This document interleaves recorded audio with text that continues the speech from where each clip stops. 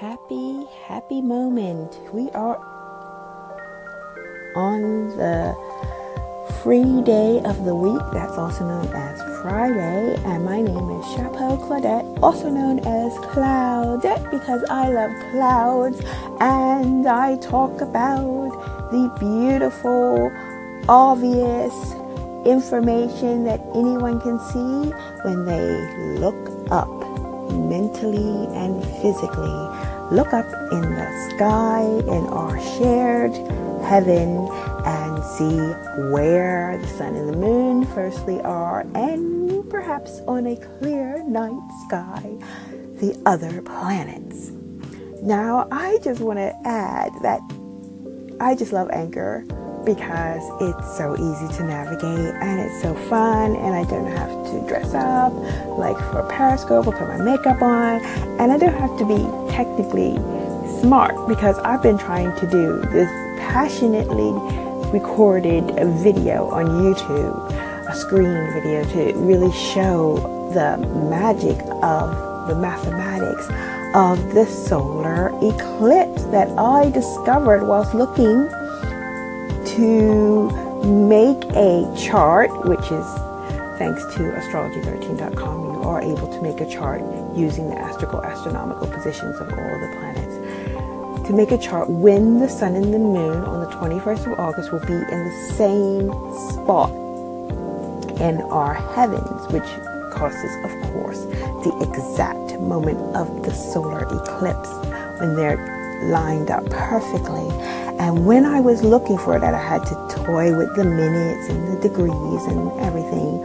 And I finally found the moment that it was both the sun and the moon were going to be 10 degrees Leo, I believe, 25 minutes.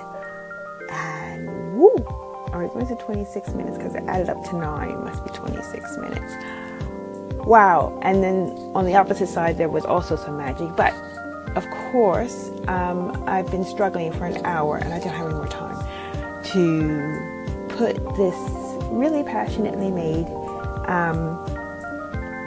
video on YouTube. I wanted to do an Anchor or a wave about it anyway, but it's also nice to have the visuals to see what I'm talking about. So hopefully you'll be able to see it. If you go to my Sky Astrology page on Facebook and turn the notifications on, I will definitely figure out a way to put it up there.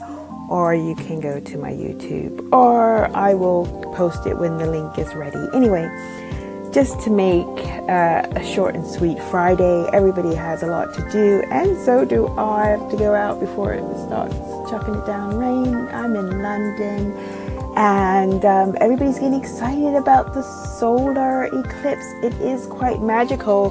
What I found out mathematically, we won't be able to see it here, but it's about being conscious of the fact that we are interacting with the heavens. And just remember that when you think of astrology, but I'm not anymore a fan of Western astrology. That is not, as I thought, astronomically correct in a scientific form. I'm more in love with the sidereal, which is based on the Eastern and Egyptian and older ancient astrology, as they call it.